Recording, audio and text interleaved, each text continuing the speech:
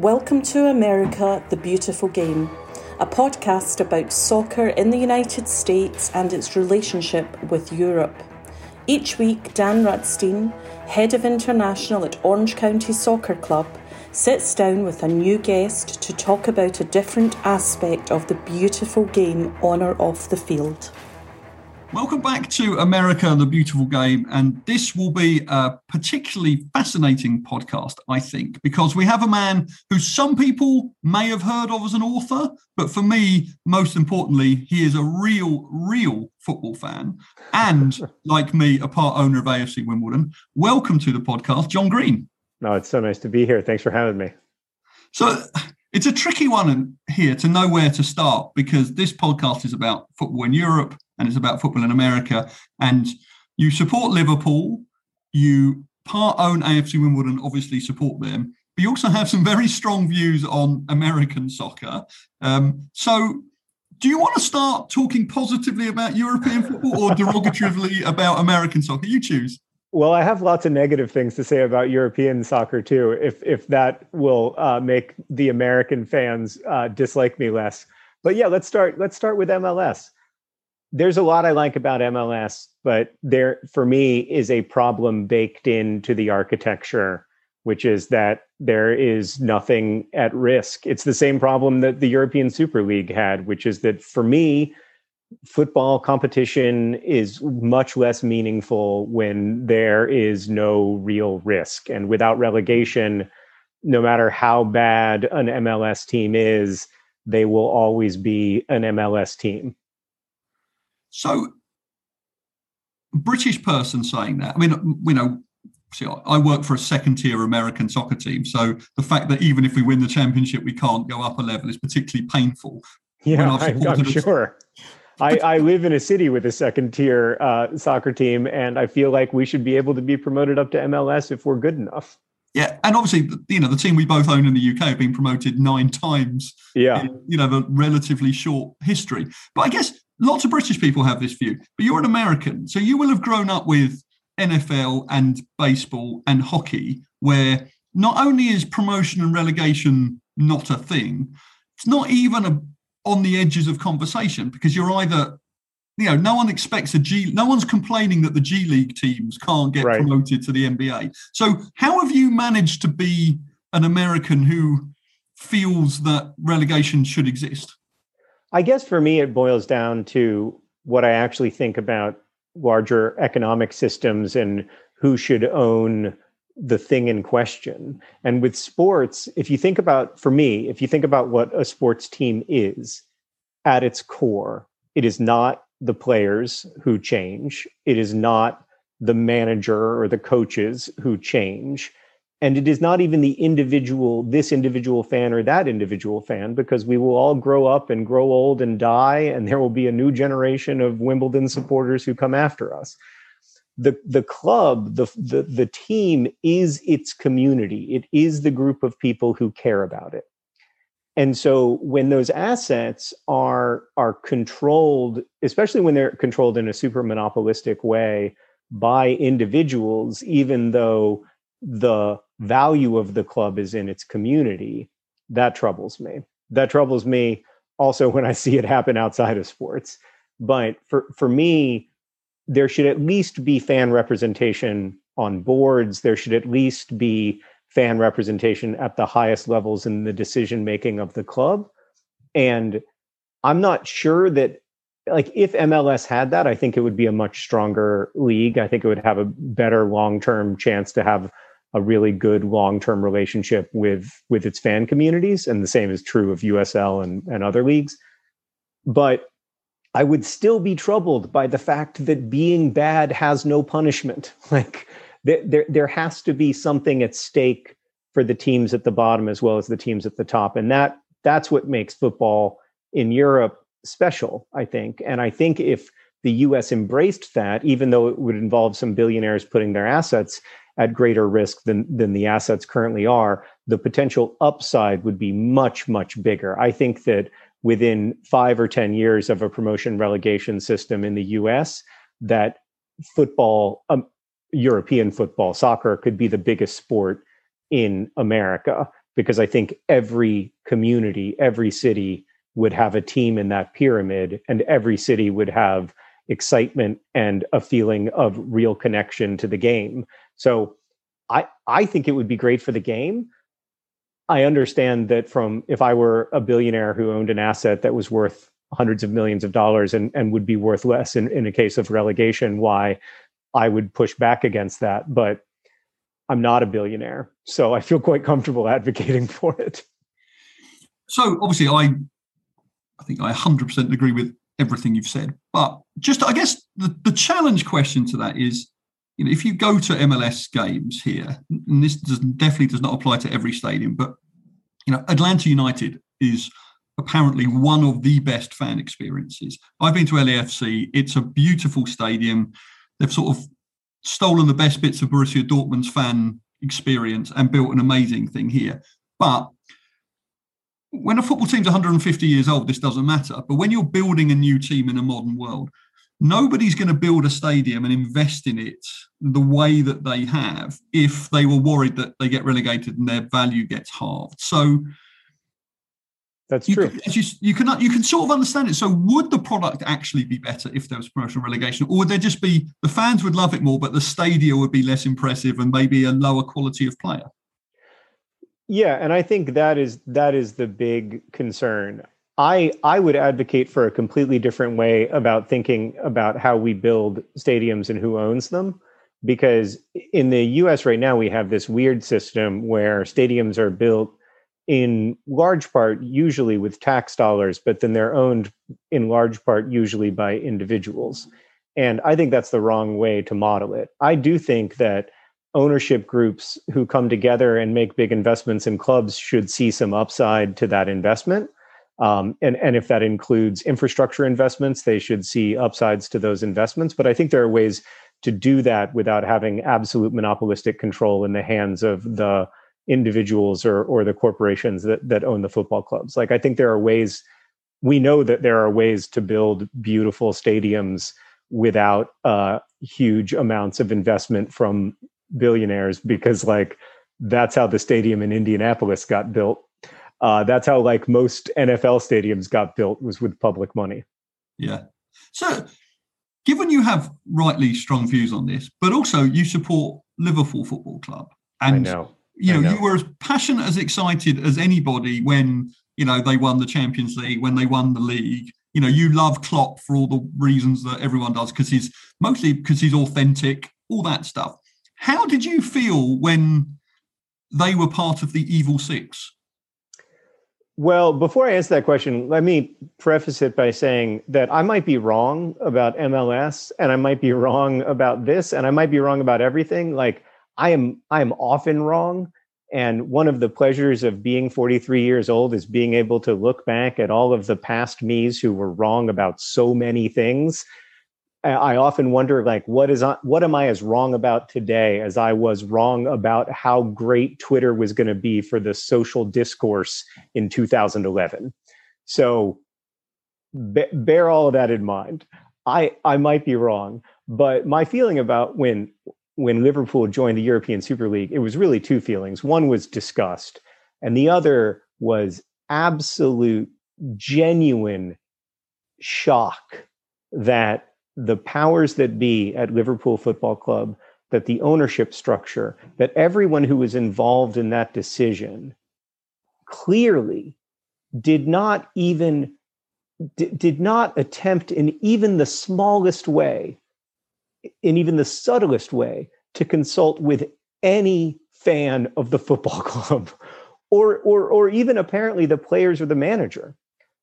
It was such a bad idea that and the shock for me was that they thought that we were going to like it precisely because we couldn't get relegated out of this new Super League, precisely because it was going to be some kind of paradise from which there was no expulsion. They thought we would like that.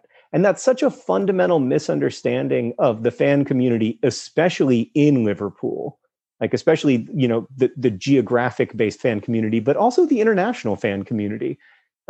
There was no way that was ever going to fly. And so it it emphasized for me how big the gap is between the core of the club, which is the people who care about it, and the ownership structure of the club. Now, I am very grateful to FSG for investing in Liverpool. I remember the Hicks and Gillette days. I remember how close Liverpool was to, the real crisis, potentially going into administration, lots of other potential problems. And I don't want to minimize how, I think in the current world of football, to be successful at that level, you need smart owners. And I think we've had smart owners, but oh my gosh, this was a big miss. Like, what a miss. How did they think it was going to work? Yeah. I think Liverpool's a funny one because I'm not a Liverpool fan. I'm a Wimbledon fan only, in the way that British people tend to only have one team. But Liverpool's the ground I've been to the most in the last few years. So my last company pre-pandemic had a box at Anfield, and I went there a lot. And I got to know the people there and the story of Liverpool, some of the history, and obviously the sad history, like Hillsborough. There's something about Liverpool fans that is different. And Klopp being the sort of manager he is, even Jordan Henderson being the sort of person he is, and the way he behaved in relation to sort of some pandemic things around players' wages and so on. Like, they feel like good people doing good things. And the fact that their team signed up for that did seem very strange, that because you almost know that Klopp probably would have resigned over it.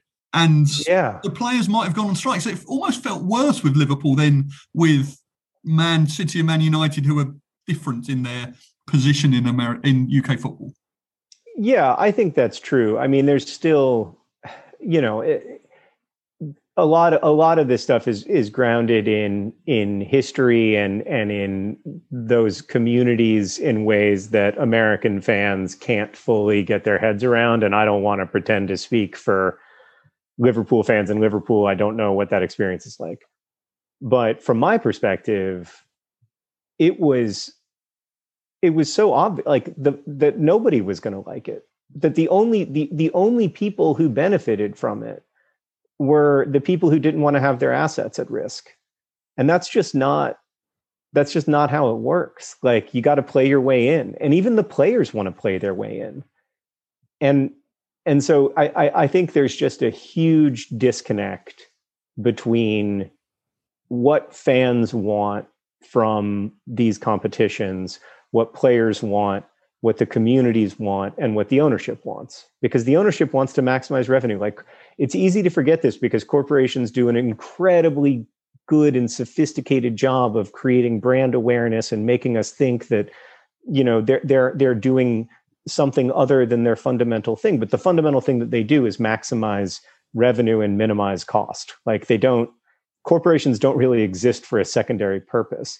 And it's a bummer to be reminded of that. And I felt like Liverpool's ownership kind of showed their cards that, they're in business.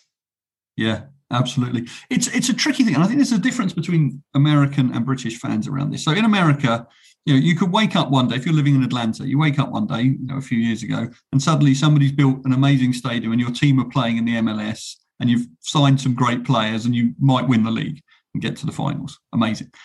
In Britain, obviously, I'm not saying that everybody watched their teams when they were bad, because some teams have been in the Premier League for years. So you would have grown up, but somebody in your family would have watched the teams when they were bad. And I think knowing I've got friends who are Manchester City and Leeds fans, and when those teams were in the third tier, they were still getting 30,000. And the fans, in some weird way, enjoyed their League One days. And obviously they're enjoying winning things, but it feels more earned. Yes. Getting to a Champions League final when you were playing in League One, 15 years ago feels different. And even as an AFC Wimbledon fan, I feel a measure of guilt. So I've been away from England nearly the entire existence of our football team. And, I've been to about 4 games because I live abroad. And I flew in for our Wembley trip. I did a 72-hour trip from LA to London to watch us beat Plymouth to get promoted. And there was a part of me, I had a great time. And I'm a real Wimbledon fan. I had a season ticket at the old Wimbledon when I was a kid. But there was a part of me, even when I was at that game, I felt guilty because all the other AFC Wimbledon fans there had been at the Seagrave Haulage Combined Counties League games, playing against Chessington and Hook United in front of 200 people. And I'd skip that and just come in for the Wembley part. So it's tricky. Even I feel guilt, and we're still a low level. I feel the same way, actually. I often feel like, I kind of bought into the Wimbledon idea after it had succeeded, and so whenever I'm at the club and people are like, oh, thank you for what you do for the club, I always think to myself, like, y'all should really be thanking the people who helped you get out of the 7th tier, because it's easy once you're in the football league, once you're in the top 4 divisions of English football, things are a heck of a lot easier. The revenue calculations just are more straightforward, and not that it's easy. I mean, Wimbledon have stayed in League One by the skin of their teeth for 4 consecutive or however many seasons it has been. So it is clearly not easy. And every year it's a miracle. And every year I don't think that we can do it again. But somehow, they keep finding a way. So, but yeah, I feel the same way sometimes. That said, I am really, I don't know how you feel about it. I am so excited to go to AFC Wimbledon's new stadium that was built by the fans at, just a tremendous, really 30-year effort to build this stadium, and a true community effort, including, having a bond where fans can loan money to the club at low interest rates, and then the club pays them back over time. All kinds of ways to figure out how are we going to have this community pay for a world-class football stadium, and they've done it. They've pulled it off, and I cannot wait. It was amazing to go to and see Wimbledon at Kingsmeadow and see the smallest stadium in the football league. But I am really excited to see them at home. Yeah, it is an extraordinary. It's an extraordinary story. I can't wait to go back. I went to the Old Plough Lane many times when I was a kid, before we had to go and watch them play at Crystal Palace. Yeah. But a friend of mine lives in Wimbledon, and he texted me the other day saying, I'm going to get vaccinated at Plough Lane, because obviously it's a vaccination site, and he's a Fulham fan. But he was so excited and was telling me about it. And when, they didn't go on the pitch, obviously, but, at least it was at the complex. And he was like sending me pictures and stuff. And it's an extraordinary story. And I guess it's tricky for people to really understand over here, particularly, because I often, when people say which team do you support, and I don't say Manchester United, this is like normal Americans, and I say I'd support an AFC, we play in the 3rd tier, and I have to explain we have tiers. Right. For you, I guess, particularly in this weird world, a lot of people will know you as best-selling author, YouTube sensation, all of that stuff. That's who you are to them. So how do you explain to people that not only are you a huge sports fan, huge football fan, but also you support this weird team who are playing a division that sort of doesn't exist in America? And not only that, there's also a whole story behind them, which is just more than any other team in the UK.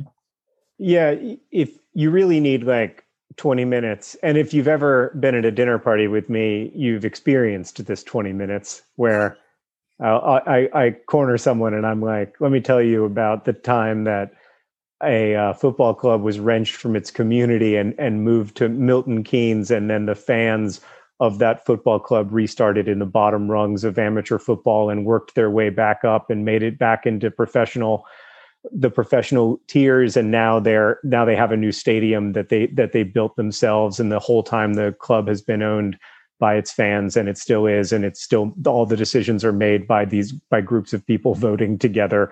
And I can tell the 20-minute version of the story, and I will every time I get the chance. But I guess when I'm asked about it in a shorter, straightforward way, I always just say that I support a team that's in the 3rd tier of English football that's owned by their fans, because to me, that's the important thing. And that's what, that's why my brother and I have wanted to sponsor Wimbledon for so long. And also why, our family puts money into the club, because we believe in that model of ownership, but we also believe in kind of spreading the good news of that model of ownership and showing people that it can work. And, we, like you, Dan, I feel guilty for not being involved in every step of Wimbledon's process. But what I try to tell myself is that everybody has a different set of assets or skills that they bring to this community, that they bring to the football club. And for me, a big part of that is PR. Like, I got a podcast where I talk about the news from AFC Wimbledon every week, and I, talk about it on YouTube and all that stuff. And part of it is money. Like, we have money that we can invest in the club.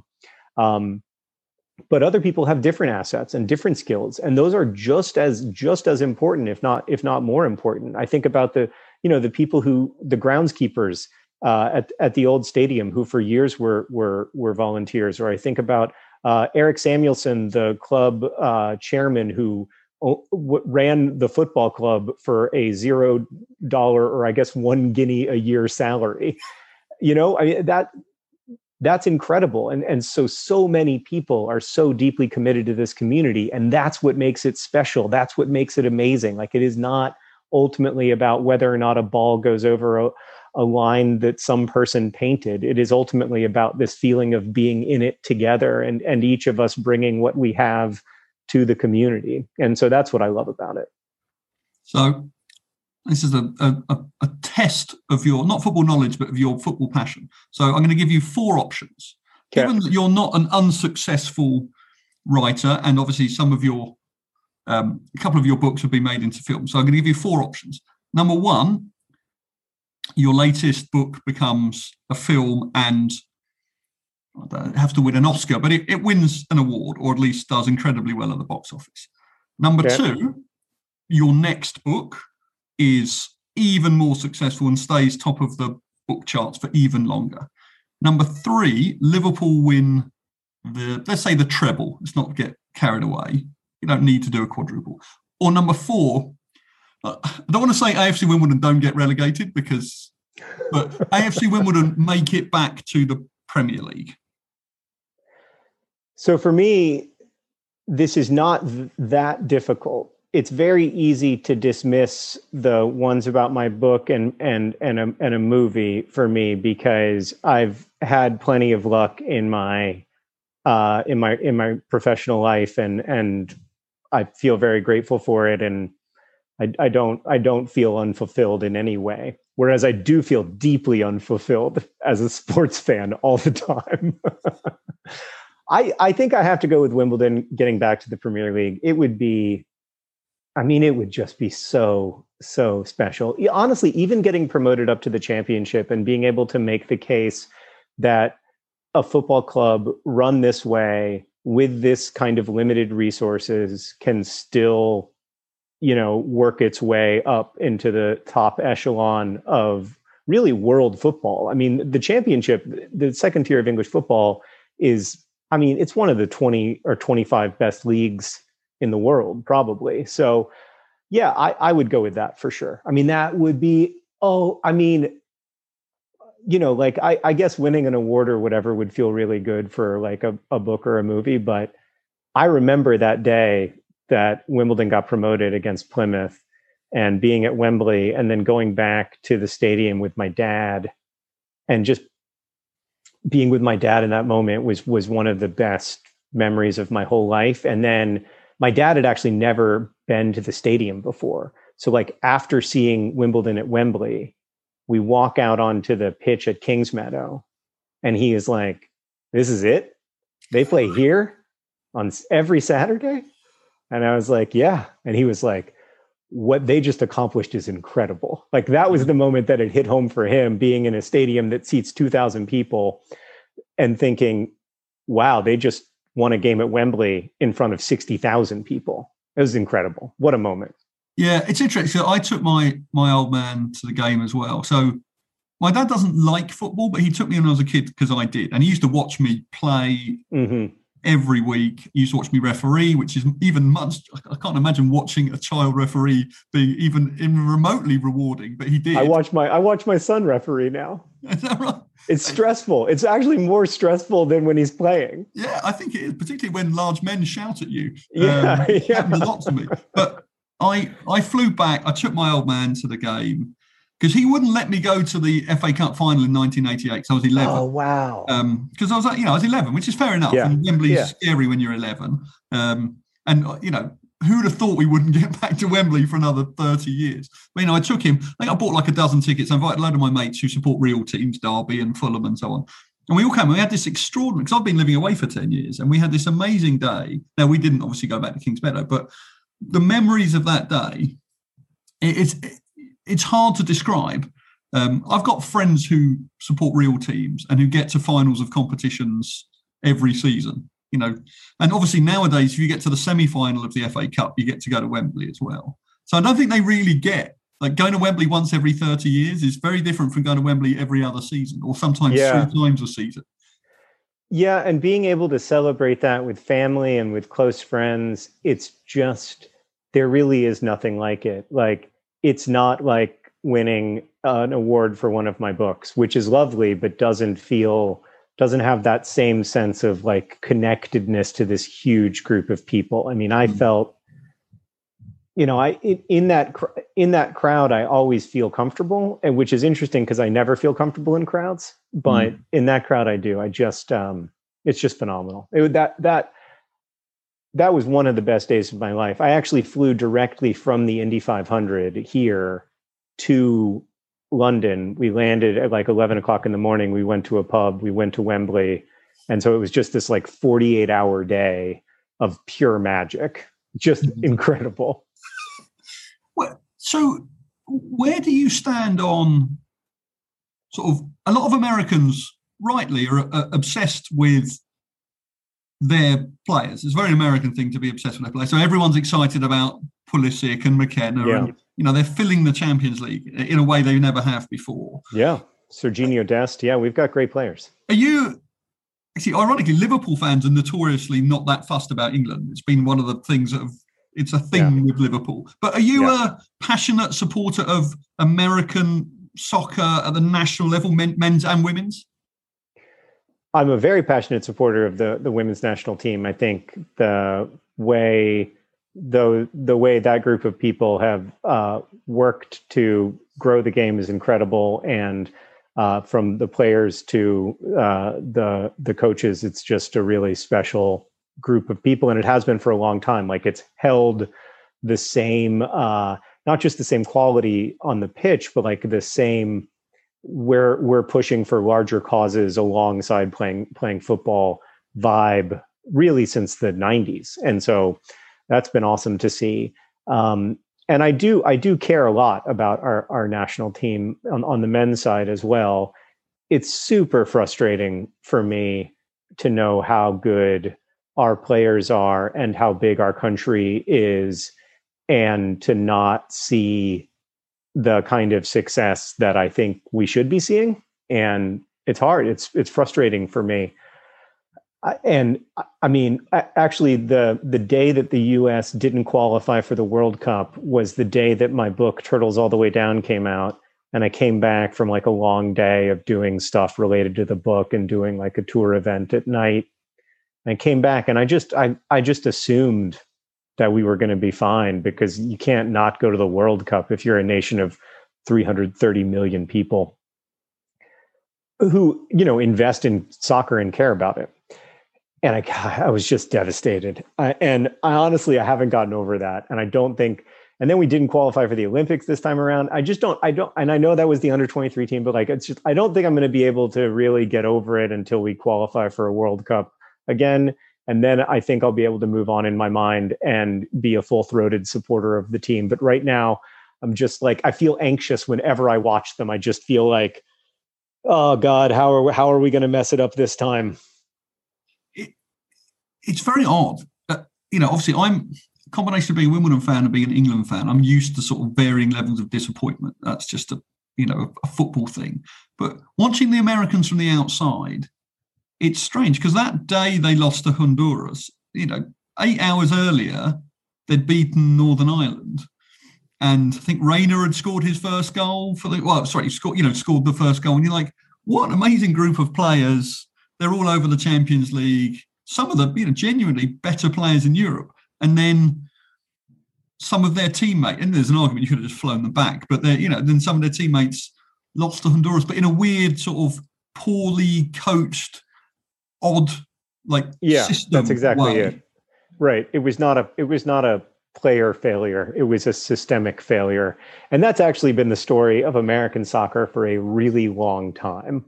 Going back to the World Cups where we got 0 points and finished with the lowest goal difference. A lot of time, obviously, there have been a lot of periods where we didn't have the players and we just weren't good relative to most of the world. But there have also been times when we were not as good as our players, and we were not as, we did not play as cohesively as other teams that had inferior skill levels on the pitch. And that is the frustration for me. It's like the system and I know that lots of people are trying to fix this, but this again and again and again running into these like system problems, these coaching problems, these just failure to do a good job of lining the players up in a certain formation, coaching a formation and then playing that formation in the game, which seems to me a pretty basic football thing.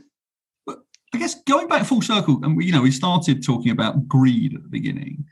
I think some of it's better now, but was the obsession with making MLS work in order, frankly, to increase its economic value at the expense of the development of the US national team? For sure. I think it was. I think it did, but I think maybe the long term will be beneficial. And I think maybe we're just starting to see that now. So the negative parts of me that have been heartbroken too many times by the men's national team feel like all of this was for nothing. We never get better. Our players get better, but our team never does. But I think that is the wrong way to look at it, because actually, the quality of American football players on the men's side it's not just that it's never been this high. It's never even been close to this high, right? Mm-hmm. I remember when Landon Donovan played for Everton. I remember when Clint Dempsey played for Fulham, and they were really good players, but they were not on the edge of winning the Champions League. And I think there are, probably 5 or 6 American players who could win the Champions League next year. And we've never been in that situation before. Yeah. And, obviously, I know Zach Steffen was on the bench and Pulisic was on the bench and then came on and then unfortunately missed, I think, a sitter. It's pretty easy. But still, an American player had to win the Champions League this year, or be in a Champions League winning squad. And I'd be amazed if that doesn't apply. Probably, next year there'll probably be one in each of the semi-final teams. It's not impossible. Yeah. So I'm broadly optimistic about the trajectory. We just have to qualify for the World Cup. I mean, we have to. That's we don't have to do anything at the World Cup, but we have to qualify. Will you, when obviously you get automatic qualification when you host it, which is it shouldn't be the way you get in, but I'll take it. Have they got a chance of winning? Because that's in whatever it is, 5 years' time. I don't really. There's part of me that says they have a chance of winning, but they really don't. I mean, if you look at, yes, we have players. We have 7 or 8 players who play at really big clubs in Europe. But as you said, not all of them start, and certainly not all of them are the first name on the team sheet. Because if you look at Germany, you look at France, even you look at Brazil. I mean, Brazil has players at most big football clubs. Brazil has players who are first on the team sheet at many of the biggest clubs in the world. So we're a ways away from that. If we learn to play well together and if over the next 5 years, this group of players is pretty consistent and pretty cohesive and grows in confidence, I think anything is possible. I will say, even making it to like a semifinal, I think would be huge for the game here. I think that it's happening slowly. Like people say like, oh, it's amazing how many people go to MLS games. And it is. And it's amazing how many people go to USL games. And it's wonderful. And it's happening, but it's happening slowly relative to how big I think it can be and how big it will be, because it's a better game. Like it's a better game than the other games that we played. Now I'm biased, but I believe that. And also because the world is becoming much more of a world. Like the United States is, you know, in some ways, despite itself, more aware of the world outside of the United States, just because that's how information feeds and information flows work now.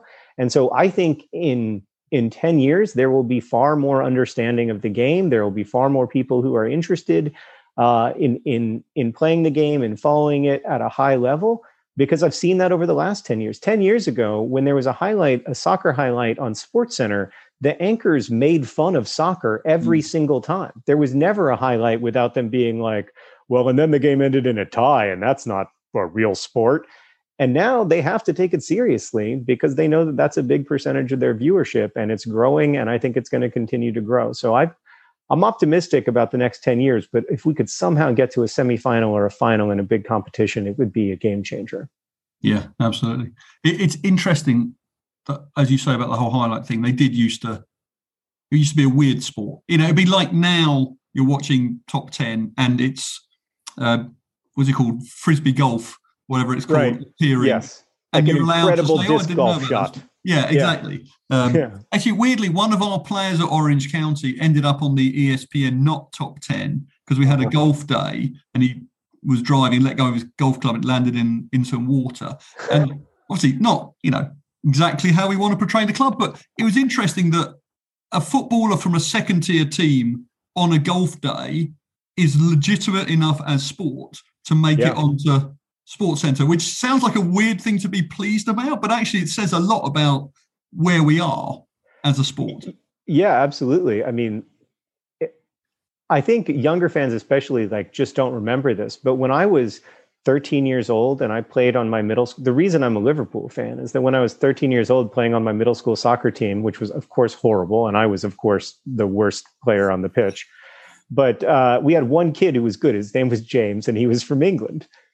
And James would tell us that like in England, thousands of people would go to soccer games and stand together and sing. And we would be like, no way. That's ridiculous. We didn't believe him. And he couldn't present evidence to the contrary because there was no like YouTube to show off like, you know, football songs sung from Anfield terraces or whatever.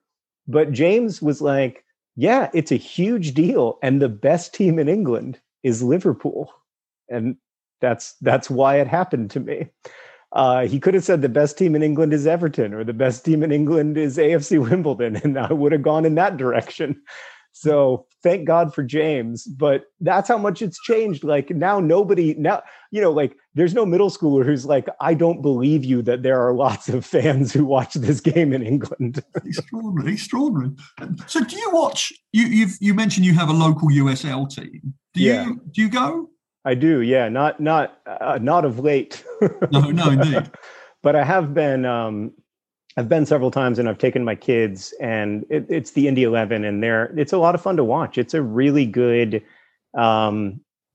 it's fun. Like the crowd is great, and the songs are great, and it's a little taste of the game from a viewing perspective that otherwise my kids only get like once every other year when we go to England. Yeah, no, it's interesting because British football fans know their football. And, you know, when I started working for a USL team, my friends didn't know it existed. They didn't know there was a second tier. They're so ingrained in this American system that you can only have one league. They didn't believe. But then obviously when they found out that there was no promotion relegation, they were sort of like, well, that's ridiculous. I think we this year we weren't eligible for the US Open Cup. Because of the pandemic, they've all had to do it differently. And I was really upset about it and my colleagues at work are like, well, it's only the Open Cup. I'm like, this is the only time in American soccer where it feels like British, European soccer, because theoretically, a team, not just in the USL, a team in the eighth tier who probably play in front of zero crowd and probably have to pay to play could theoretically get lucky twice and end up playing an MLS team and losing 15-0. But the magic of the cup. Yeah, I agree. I think the US Open Cup is my favorite part of American soccer because it has, everybody's got a chance and everybody's at risk. And that's the feeling that I love in football is a feeling of like stakes for everybody. 100%. And I love that we're doing that now in the US, and I hope that cup competition grows actually. Yeah, and it's become a bit of a standing joke at work. But if we win the USL, we don't get anything other than a nice trophy and a great day out. If we win the Open Cup, which for a USL team is not impossible because the crossover between USL and MLS is increasing. I think the top USL team could beat the middle MLS teams on I agree. If you win the Open Cup as a USL team, you get qualification to the CONCACAF Champions League. So and then you're playing, then you're playing like Tigres, and you're playing, it becomes incredible. That feels like, obviously I'm not suggesting that we should run our club differently, but it feels at the beginning of the season, it's like, right, boys, try and win the league, but also let's try and get to the Champions League. But really, we got to win the cup. As we win the cup, we're going to the Champions League. We're going to, that would just be a great story. But I think that's what I'm looking for is those. I love great stories in sports, and promotion and relegation just create so many of them naturally. Now there are wonderful stories in American soccer as it is, like that moment in the MLS playoff when the player was sent off for being off his line, and then a different player came in and they didn't know how many penalties had been taken, and the refs messed everything up. But in the end, the outfield player made the save. It had everything. It had widespread incompetence. It had outfield players saving penalties. All of my favorite things to happen on a football field. So obviously it is possible, but I love those incredible moments in sports that just where everything that seems impossible becomes possible. Wimbledon beating Liverpool in the FA Cup final, Liverpool finding a way to achieve promotion via the playoffs from the National League. Like all that stuff is so powerful to me, and I feel like we're close to it in American football. We just need to make those last few steps so that something is at stake and at risk. There's something to root for every single team. Yeah, 100% agree. Talking of outfield goalkeepers. So this would have been before your time as a Wimbledon fan, but you've probably seen it. But some of my favourite sort of old footage of Wimbledon is when Vinnie Jones, our legendary player turned actor, went in goal. And I think it happened about 3 times in the days before you had sub-goal. And him trying to be a goalkeeper and remarkably pulling off incredible saves and also letting terrible things through his legs is some of the best sort of 80s football footage I've ever seen. Yeah, it's like a Benny Hill episode. Because he makes some really good saves, some genuinely that was not easy. But then there are moments where he also fails at things that you think feel like a good 8-year-old would have been able to do. He's great. He's probably my all-time favorite outfield goalkeeper, but that's one of my favorite things in soccer. I almost feel like there should be 10 minutes of every soccer game where there's an outfield goalkeeper because it's so stinking fun. Yeah, absolutely. Amazing. I'll be honest, I never thought I could have a conversation with an American about sort of 80s weird substitution rules. It warms my heart that I can.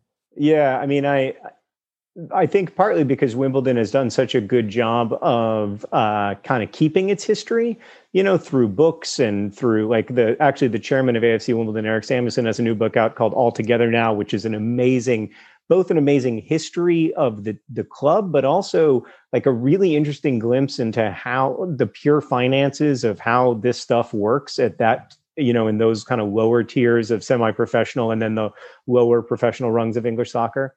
And so I just love reading about it and watching old clips on YouTube. And now all of that's possible. Like all the ways that I couldn't be a fan in the 80s or 90s when I was a kid and I was playing myself, I can be a fan now. And that's one of the awesome things about, like, before we started recording, we were talking about how there are great things about social media, but it feels like the terrible things often overwhelm them. But that is one of the really awesome things, is that you can be deeply connected with a club even when you're far away from it.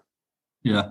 Just think what English James in your middle school football team could have shown you if he had a phone, and at half time he could have shown you, renditions of "You'll Never Walk Alone," or that would have Wimbledon beating Liverpool. You might have ended up supporting the crazy gang, not the culture club. But very possible. So look, it's a shame to reach the last question, but we have, I think, reached the last question. Now, the last question, you've already given the answer, I think, to what it will be. So you have to come up with something different. So our last question we ask every guest is, if you could change one thing about American soccer, what would it be? Now, weirdly, only one person has said relegation in all the episodes of this, but you've already said relegation, so you're not allowed to say that. So what all right, so other I have to pick a second thing about American soccer you would change? That I would change. I'm going to stay on the pitch. I don't like it. I know a lot of people are critical of like the fan culture or handing out sheets for how to sing the songs or whatever. And I think if you don't know the songs, it's helpful to have I don't know, like, how is he going to learn them? So I don't have a problem with any of that stuff. And like, I think that in general, actually, the fans are what has made both MLS and USL soccer really, really good. Like, I think that the quality of the play is good, but I think it's the fans who have made those experiences special, and those clubs, like, to have a real meaning and impact in their community, even though most of them are relatively recent phenomena. And I think that's so lovely. That's a thing I would not change about American soccer, because I love that. I guess the thing that I would change is, I don't think kids should have to pay to play soccer, and I think we lose a lot of kids because of it. And I see that with my son's soccer league, and my daughter's too. That we just lose a lot of really wonderful kids, and we lose the opportunity. Forget about like losing potential future professional athletes. I'm not talking about that. I mean that the other things that soccer brings us, you shouldn't have to pay to get them. You shouldn't have to pay to get fit. You shouldn't have to pay to be well coached. You shouldn't have to pay to be part of a team that helps you understand how teamwork works and how community works. Like, that should be something that we find a different way to fund. So that's the one thing I'd change. Yeah, it's fascinating. Actually, we've had two people say that already, and I find it extraordinary. When I played for Epsom Newell under 11s, I think we had to pay, but the pay was like £1.50 for our subs. Right. And that, I think that, like, somebody bought some oranges with that, which we would eat at half time. Right. But it wasn't paying like here. I mean, it's a few $100s a month, particularly in California. And then all the money on top for tours and so on. Traveling. Yeah. And if you want to be in the kind of elite levels, it's very expensive and it's extremely time consuming. And so it's asking a lot of parents who, in a lot of cases, don't have a ton of extra time to, and I just think we lose a lot of what's good about the game. And we know it's not necessary, because we can look at other countries and see how they fund their youth soccer programs and see that they all figure out a way to do it that doesn't involve parents who can't afford to having to pay hundreds of dollars a month to be associated with an elite club. So I think that there is a way, and I actually think that progress is being made on that front, but it's just been brought home to me in the last few months as my kids have returned to in-person soccer, that we're losing a lot of great kids from the game way too early. Absolutely. John Green, author, but more importantly, football fan. Thank you very much for being part of this podcast. Oh, it's been a true joy. Thanks for having me. Thank you for listening to America the Beautiful Game. The obvious next step, of course, is to subscribe. And also please join the conversation on Twitter at ABGSoccerPod, or visit the website on www.americabeautifulgame.com. But really, subscribing is the one you really want to do. Thanks for listening. All feedback welcome.